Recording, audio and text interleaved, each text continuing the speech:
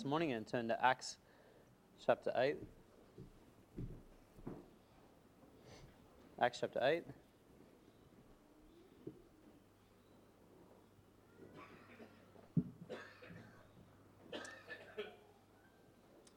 Let's just read verse 1. It says, "And Saul was consenting unto his death, and at that time there was a great persecution against the church, which was at Jerusalem. They were all scattered abroad throughout the regions of Judea and Samaria, except the apostles. And devout men carried Stephen to his burial and made great lamentation over him. As for Saul, he made havoc of the church, entering every house and having men and women, committing them to prison." Let's just open with a word of prayer. Dear Lord and Heavenly Father, we do thank you for this day. We thank you, Lord, for the opportunity to be together in this place and to spend time together as believers and around your word. Lord, I pray as we continue our study this morning in the book of Acts, you give me wisdom and guidance as I preach. Lord, it would be your words, it would be your thoughts.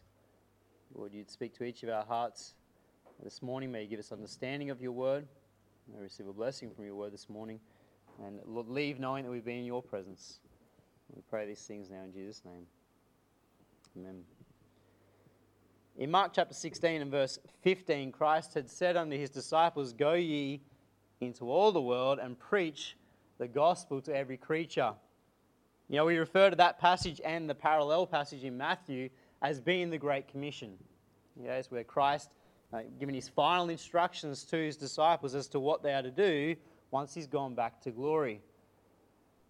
Instructing his disciples that it was their mission to take the gospel message unto all the world. Not to just keep it to themselves, but they were to spread forth and they were to give it unto all men. And in Acts chapter 1 verse 8 we were reminded of this Great Commission. Just turn back there, Acts chapter 1.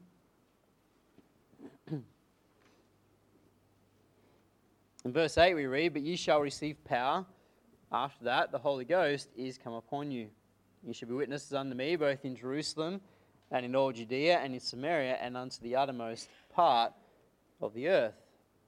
And so right back at the beginning of this book, Luke had refreshed our minds concerning this Great Commission from the Lord. That Christ's followers were told to be witnesses in Jerusalem first, Judea, Samaria, and to the uttermost parts of the earth. And so God's desire for the church was very clear. God's desire was that it would spread forth. It wouldn't just stay with the Jews, that it would be spread unto all nations, all people.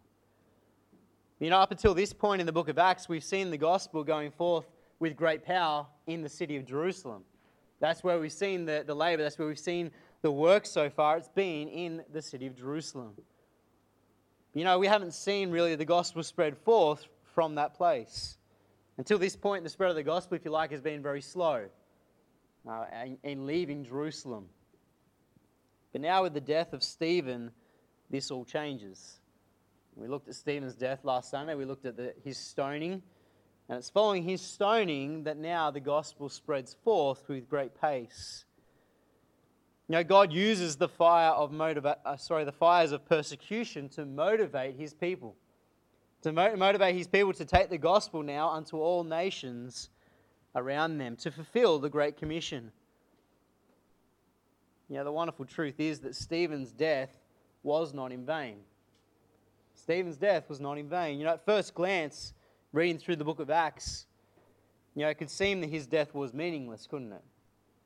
You know, here you have this young, vibrant man, and he's enthusiastic for the Lord. He's preaching. He's going around all the synagogues telling them about Christ.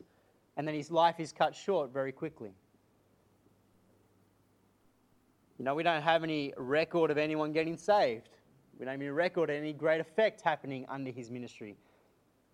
You know, in the eyes of men, his ministry seems to be a failure, doesn't it? But you know, God used his death to be the beginning of something great. You know, the persecution that results against the church following his death leads to the spread of the gospel unto all the world. In verse 1 we read, "And Saul was consenting unto his death, and at that time there was a great persecution against the church, which was at Jerusalem, and they were all scattered abroad throughout the regions of Judea and Samaria, except the apostles." Where it says, and at that time there was a great persecution. At that great time there, that's talking about immediately. Basically, soon after Stephen's death, this persecution comes against the church. And the gospel spreads forth unto all the world. And so Stephen's death was not in vain. It was the beginning of it spreading forth. And chapter 8 now outlines for us this spread of the truth. And the events recorded for us here center around 4 different men. This morning I want us to look at the first 2 of these men, and then, Lord willing, in the coming weeks we'll look at the other 2. And so first this morning we see Saul the persecutor. Saul the persecutor. Just read with me again, verse 1 to 3. It says, "And Saul was consented unto his death, and at that time there was a great persecution against the church which was at Jerusalem. And they were all scattered abroad throughout the regions of Judea and Samaria, except the apostles. And devout men carried Stephen to his burial, and made great lamentation over him. As for Saul, he made havoc of the church, entering into every house, and hailing men and women, committed them to prison." Now, the first character that we find here in chapter 8, in the narrative of chapter 8, is none other than Saul. You know, we first saw Saul back in chapter 7 and verse 58. And, you know, if you were reading through the book of Acts for the first time, when you read about Saul there, you would have no reason to assume that he would be anything more than just a passing mention, just a passing name. Now, verse 58 there of chapter 7, it says, "And cast him out of the city and stoned him, and the witnesses laid down their clothes at a young man's feet whose name was Saul." Now, he seems to just be a passing thought, doesn't he? Just this young man who happened to be there, and he's just mentioned quickly as we pass on in the narrative of the book of Acts. But now with chapter 8, we begin to see that there is much more to Saul. Much more to him than just a young man who watched on as Stephen was stoned to death. Much more than just a man where, you know, they laid their clothes at his feet. You know, we quickly learn that Saul was pleased with Stephen's death. And we learn that he was the main instigator of the persecution that then follows against the church. At the start of verse 1, it says, "And Saul was consenting unto his death." The word consenting there has the idea of hearty approval. It's hearty approval. In other words, he took great pleasure in the death of Stephen. You know, some people are reluctant persecutors. You know, when you look down through the ages, there's men who are just following the orders of the hierarchy, aren't they? You know, they're not really pleased about it, but they're doing as they're instructed, as they're told. Saul was not one of them. Saul was not just doing as he was told. Saul loved it. Saul wanted to persecute the church. He wanted to persecute Stephen. He took pleasure in the death of Stephen, and he took pleasure then in attacking the church following this. Now, this is how much Saul was against the church and against Christ. This is how much he hated the church and everything it stood for. Hated believers. He persecuted it with a great passion, a great zeal. You know, when we consider what else we know about Saul from the Word of God, we begin to understand why he was so zealous against the church. In Acts 23 and verse 6, we're told that he was the son of a Pharisee. Okay, so his dad's a Pharisee and he grows up in the household of a Pharisee. In Acts 22 verse 3, it tells us that he was then educated in Jerusalem by Gamaliel. Okay, it says he was educated at the feet of Gamaliel, this great leader, this great teacher in Jerusalem at the time. And after being taught by Gamaliel, he himself becomes a Pharisee, a staunch Pharisee like his father before him. In Philippians chapter 3, verses 5 to 6, Paul himself describes himself as being a Pharisee, and he says that his life was blameless according to the law. Just turn there, Philippians 3.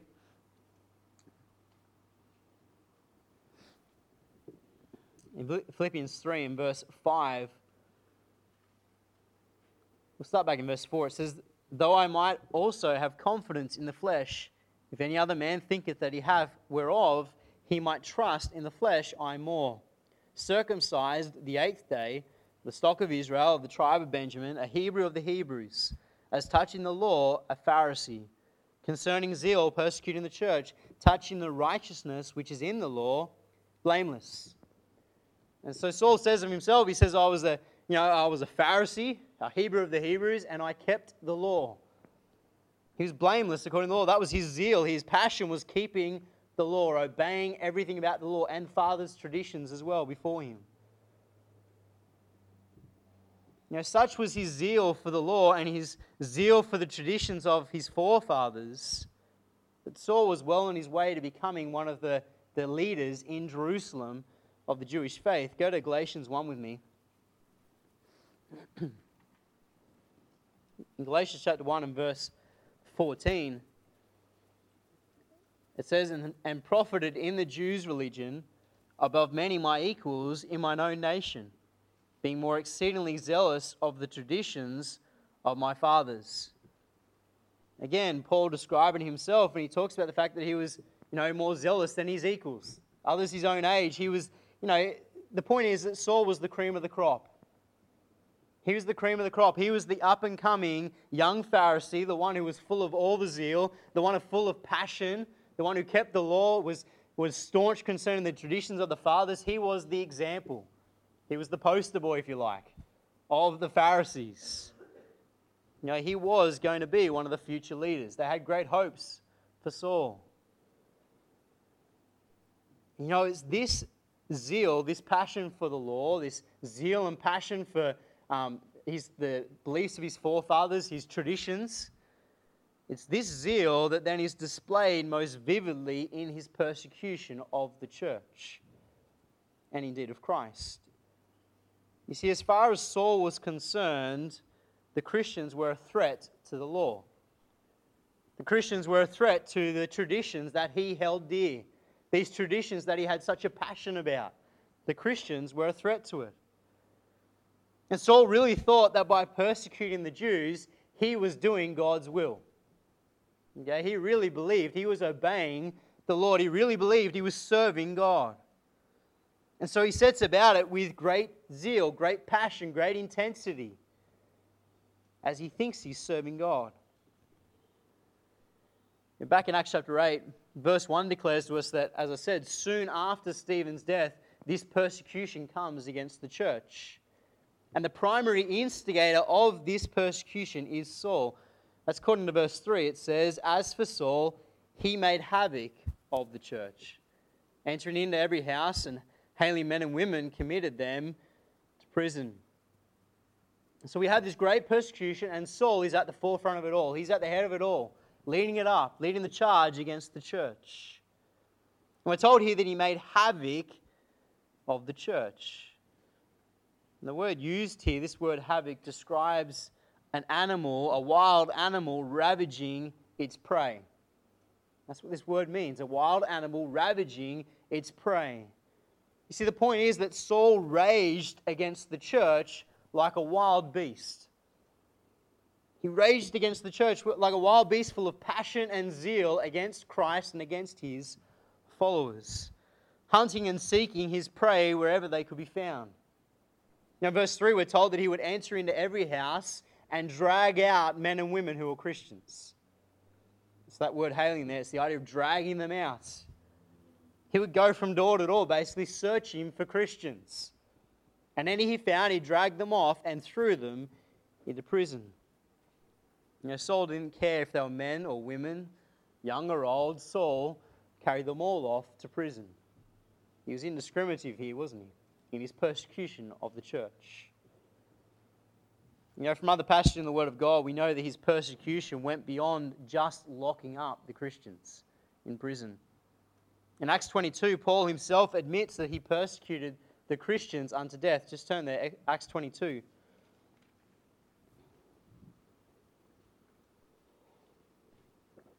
In Acts 22 and verse 3, it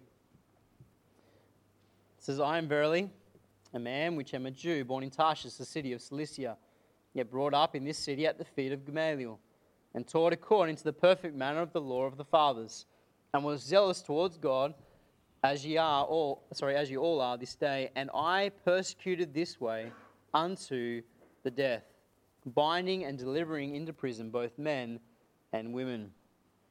It says here that he persecuted this way unto the death. He would go and arrest them, throw them into prison, and his end goal was he wanted them put to death. And he saw some put to death. You see, his desire was that all Christians would suffer the same fate as Stephen, That's his passion. This is Saul here. This is his zeal. And as we said, when he's watching on, consenting under the death, he's looking on with satisfaction. He wanted this to happen. He was enjoying it. This is what he wanted. And he sets about with that same zeal now persecuting the whole church. And he wants them to suffer the same fate as Stephen. He wants them put to death. In Acts 26, we're told that he would throw them in prison and beat them, seeking to get them to renounce their faith in Christ. Turn over there, Acts 26. In verse 9. It says, I verily thought with myself that I ought to do many things contrary to the name of Jesus of Nazareth, which thing I also did in Jerusalem. And many of the saints did I shut up in prison, having received authority from the chief priests. And when they were put to death, I gave my voice against them. And I punished them oft in every synagogue and compelled them to blaspheme. And being exceedingly mad against them, I persecuted them even unto strange cities. I'm told that he would imprison them, he would beat them. It says in Acts chapter 22, I think it's verse 19, that he beat them while they're in prison. And he's seeking to get them to what? Blaspheme Christ. To renounce Christ, renounce their faith, reject their faith, or be executed. That's what he's doing here. If they didn't renounce their faith, he would seek for them then to be put to death. Paul himself there in verse 11 of Acts 26 describes himself as being exceedingly mad against them. He was like a madman, enraged with their passion and zeal against Christ and his followers.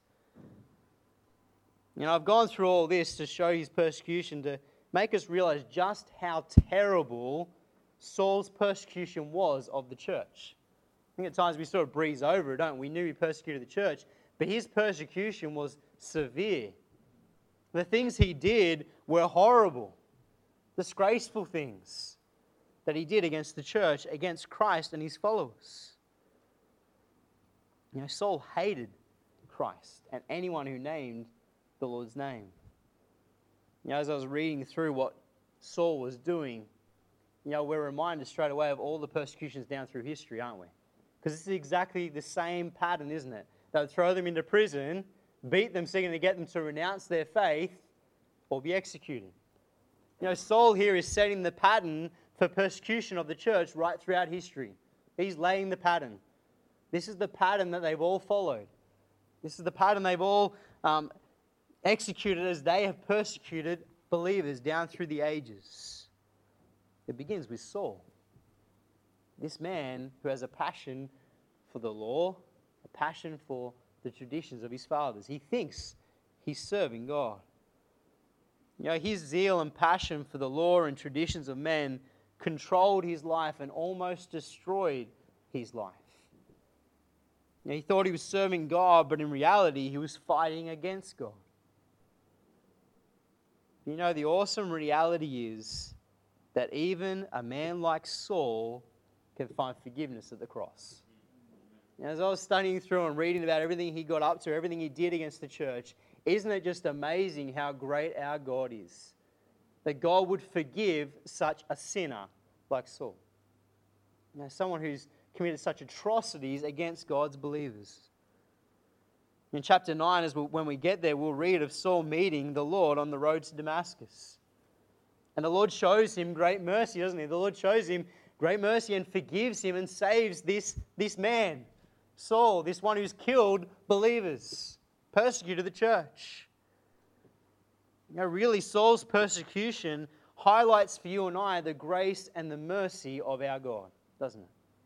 It ought to make us marvel at just how great our God really is, how gracious and merciful he is. You see, no sin is too great for God to forgive. No sin. The only sin that sends man to hell is the rejection of Christ.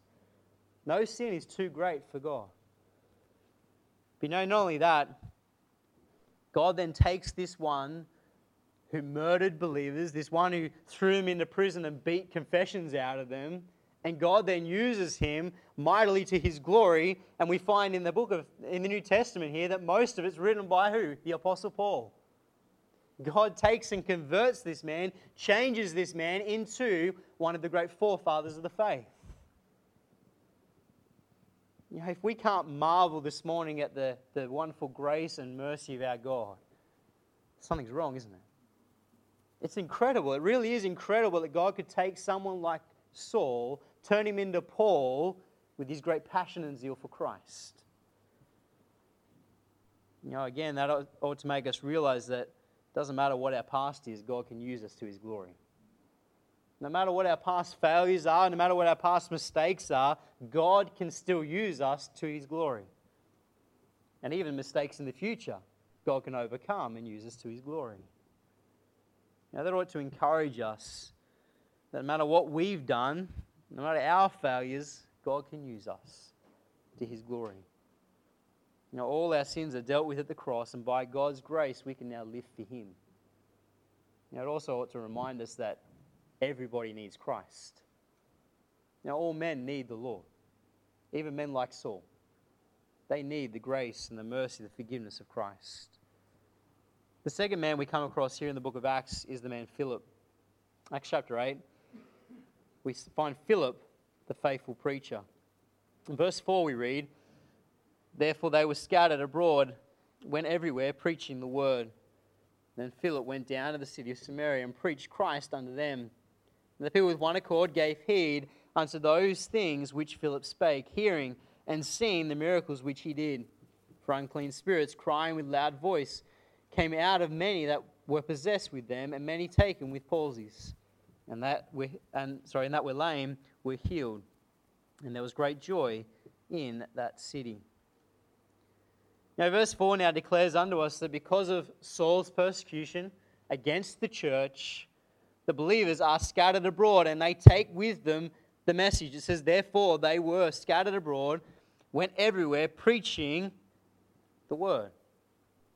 The believers are scattered. They take the word with them, preaching the gospel as they go. You know, here we now begin to see the fruit of Stephen's ministry, don't we? We begin to see the fruit of what happened with Stephen now is outworked as all these believers spread forth with the gospel. Now, many leave Jerusalem. And one of those that leaves is this man, Philip. In verse 5, we're told that Philip goes to the city of Samaria. It says, "Then Philip went down to the city of Samaria and preached Christ unto them." So we have this man, Philip, and he heads down to Samaria to preach unto them. We must understand this man, Philip, here is not Philip the apostle. Okay, this is Philip, one of the 7 deacons mentioned in chapter 6, verse 5. Just turn back there. Acts chapter 6 and verse 5, it says, "And the same pleased the whole multitude, and they chose Stephen, a man full of faith and of the Holy Ghost, and Philip." Okay, that Philip there is the one we're reading about here in Acts chapter 8. Philip, like Stephen, was chosen to be one of the 7 deacons there in the church at Jerusalem. He was chosen to take care of the administration of the church. But here we find that, like Stephen, his ministry has grown. You know, he's faithful as a deacon, and now the Lord entrusts him with more. His ministry grows as he goes forth now as an effective evangelist for the Lord. In Acts 21, verse 8, he is actually called Philip the evangelist. Just turn there. Acts 21. In verse 8, it says, "And the next day, we that were of Paul's company departed and came unto Caesarea. And we entered into the house of Philip the evangelist, which is one of the 7, and abode with him." And so he's given this title, Philip the evangelist. This is what he became known for. His ministry of evangelizing the lost, taking the gospel message.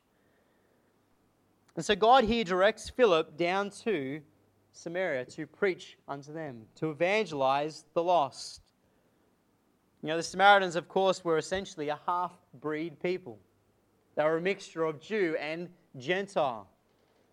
You know, the Samaritan nation came about when the Assyrians captured the 10 northern tribes and carried them away, okay, in 723 BC or thereabouts.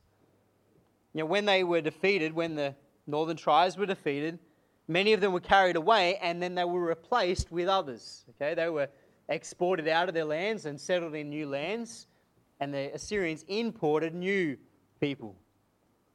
And these imported people then intermarried with the Jews that were left behind and became a mixed race, the Samaritan race. And by the time of Christ, the Samaritans now had their own temple, they had their own priesthood. They were looking for the Messiah just like the Jews, but the Jews and the Samaritans did not get along. They didn't get along at all. Go to John chapter 4 with me. Just quickly, John 4.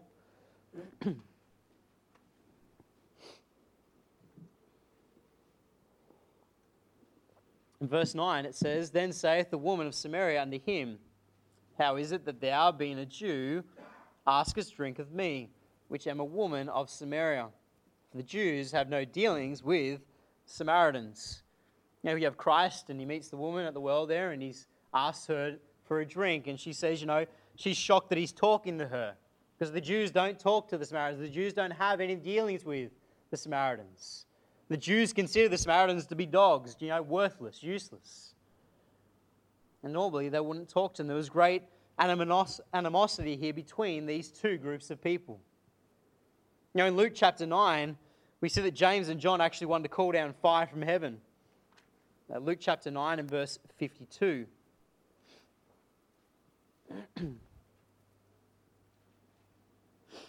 Luke 9 verse 52 it says, And sent messengers before his face, and they went and entered into a village of the Samaritans to make ready for him.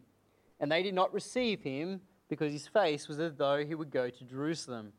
And when his disciples James and John saw this, they said, Lord, wilt thou that we command fire to come down from heaven and consume them, even as Elias did?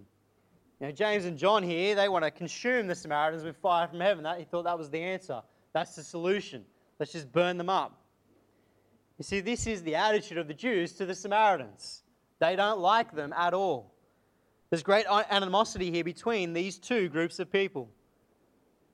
And this is where Philip now goes to preach the gospel. This is where Philip is sent by the Lord. The point is, this is not an easy place for a Jew to go. Okay? As much as the Jews hated the Samaritans hated him too. It's not an easy place for him now to go and preach the truth. It would have been easy because of the way they felt towards him, but also, you've got to remember, Philip is a Jew. And so he has grown up with this prejudice towards the Samaritans. And so he has to put aside that, doesn't he? He has to put aside his prejudice. He has to put aside his feelings he had towards them, and he has to love them. He has to give them the gospel.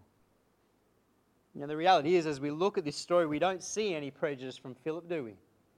We don't see any prejudice. He goes to Samaria and he just goes to preach the truth in love. In love, he obeys the leading of the Lord and he goes to evangelize Samaria. We read here in verse 5, it says that he preached Christ unto them. He preached Christ. Can't overlook that, can we? You see, that's an important fact. This is the message he preached. You see, Philip didn't take unto them a social gospel. He didn't go and preach morals unto them. He didn't go and try and reform them or change them. No, he went to them and he preached Christ unto them.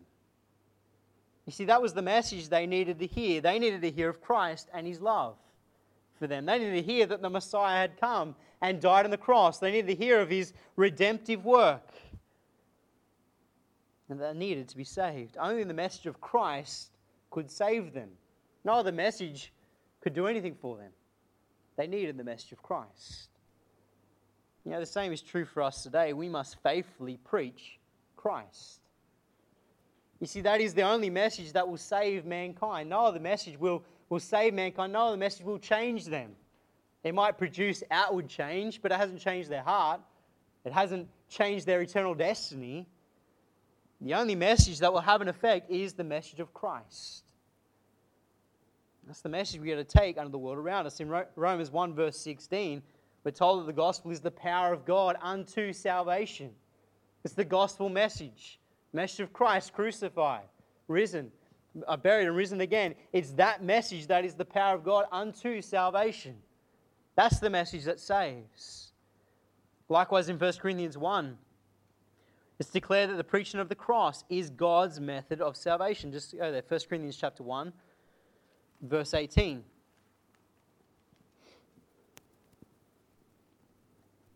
In 1 Corinthians 1, verse 18, we read, "For the preaching of the cross is to them that perish foolishness, but unto us which are saved it is the power of God.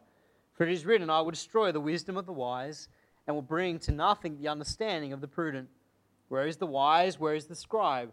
Where is the disputer of this world? Hath not God made foolish the wisdom of this world? For after that, in the wisdom of God, the world by wisdom knew not God. It pleased God by the foolishness of preaching to save them that believe." This is God's method of salvation, the preaching. Preaching of the cross, as it says in verse 18 there. No other message will save but the message of Christ's redemptive work on the cross. Preaching on social issues or political issues or preaching about moral issues, that doesn't save, does it? It's the message of the cross that you and I need to preach. Tickling in the ears of people won't save them either. We've got to preach Christ.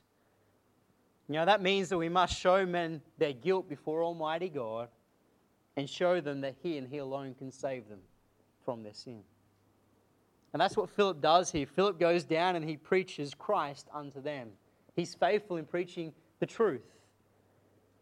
Unto the Samaritans, we're told that they give heed with one accord to this message. Verse 6, it says, "And the people with one accord gave heed unto those things which Philip spake." He preaches Christ, and what happens? There's a great response. The Samaritans listen, the Samaritans believe. They accept the truth. The Jews had rejected the message of the Messiah. But here the Samaritans, they accept the Messiah. They accept Christ. And what He has done for them, they accept the truth.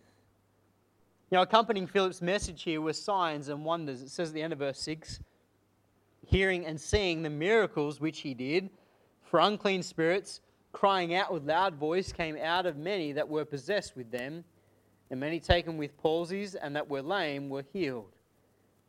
So accompanying His message, He's also performing miracles, signs and wonders. We're told that these signs and wonders here consisted of casting out demons and also healing the sick.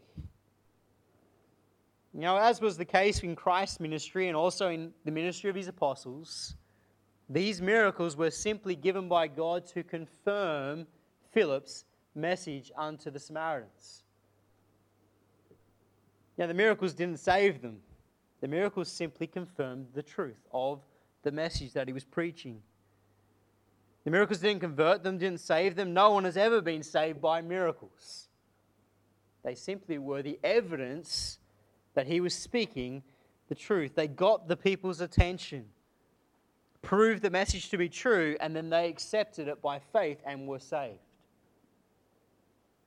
1 Corinthians 13 declares unto us that these gifts have now ceased. Go there, 1 Corinthians 13. 1 Corinthians 13, begin reading verse 8. It says, "Charity never faileth, but whether there be prophecies, they shall fail. Whether there be tongues, they shall cease. Whether there be knowledge, it shall vanish away. For we know in part, and we prophesy in part, but when that which is perfect is come, then that which is in part shall be done away."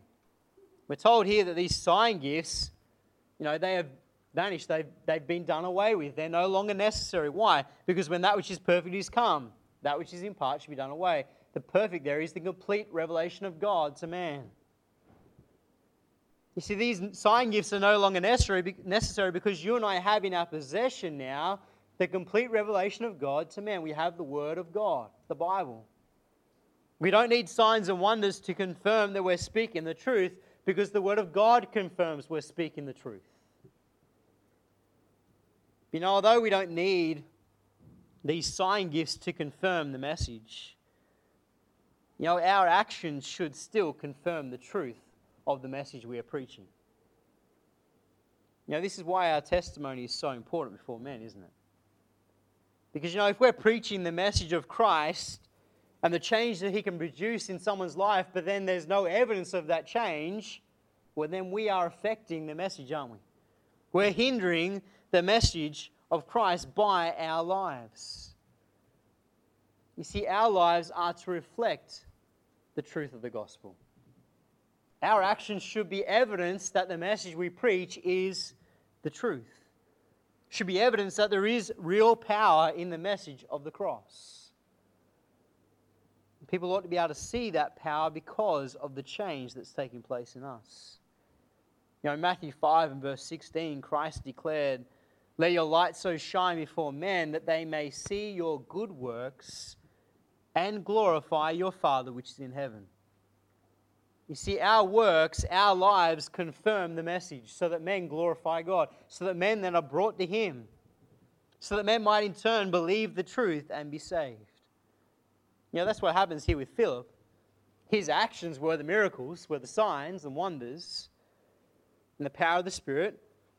But his actions confirmed before these men that the message was the truth, and they believed. You know, verse 8 declares unto us that there was great joy in the city.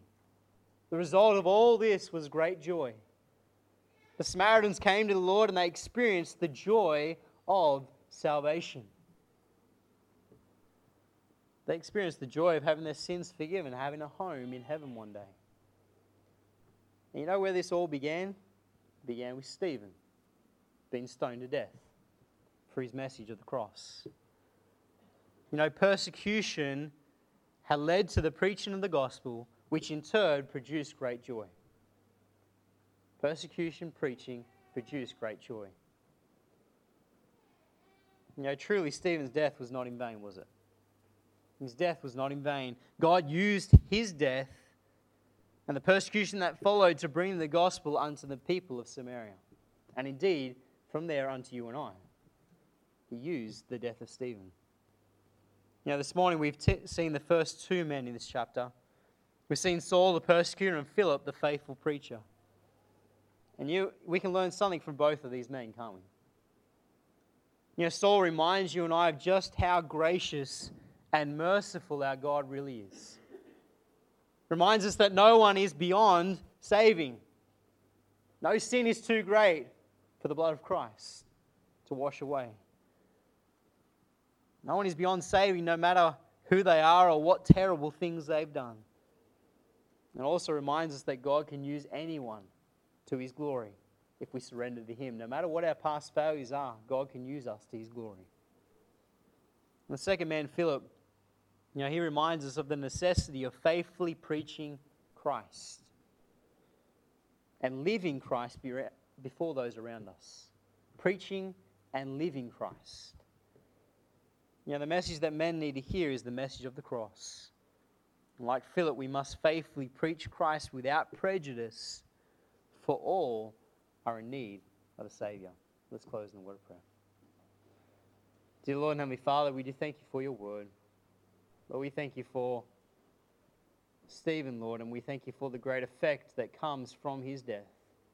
Lord, truly the blood of the martyrs is the seed of the gospel, Lord, the seed of the church. And Lord, we just thank you so much, Lord, that from there we have this man Saul, and Lord, we see that, Lord, your grace and mercy upon him in his life. And Lord, we thank you for Philip as well and his faithful preaching. But Lord, may we follow that example. May we go forth without prejudice to preach the gospel, to preach Christ unto this lost and dying world. May you bless as we close. May we remember these great truths in Jesus' name. Amen.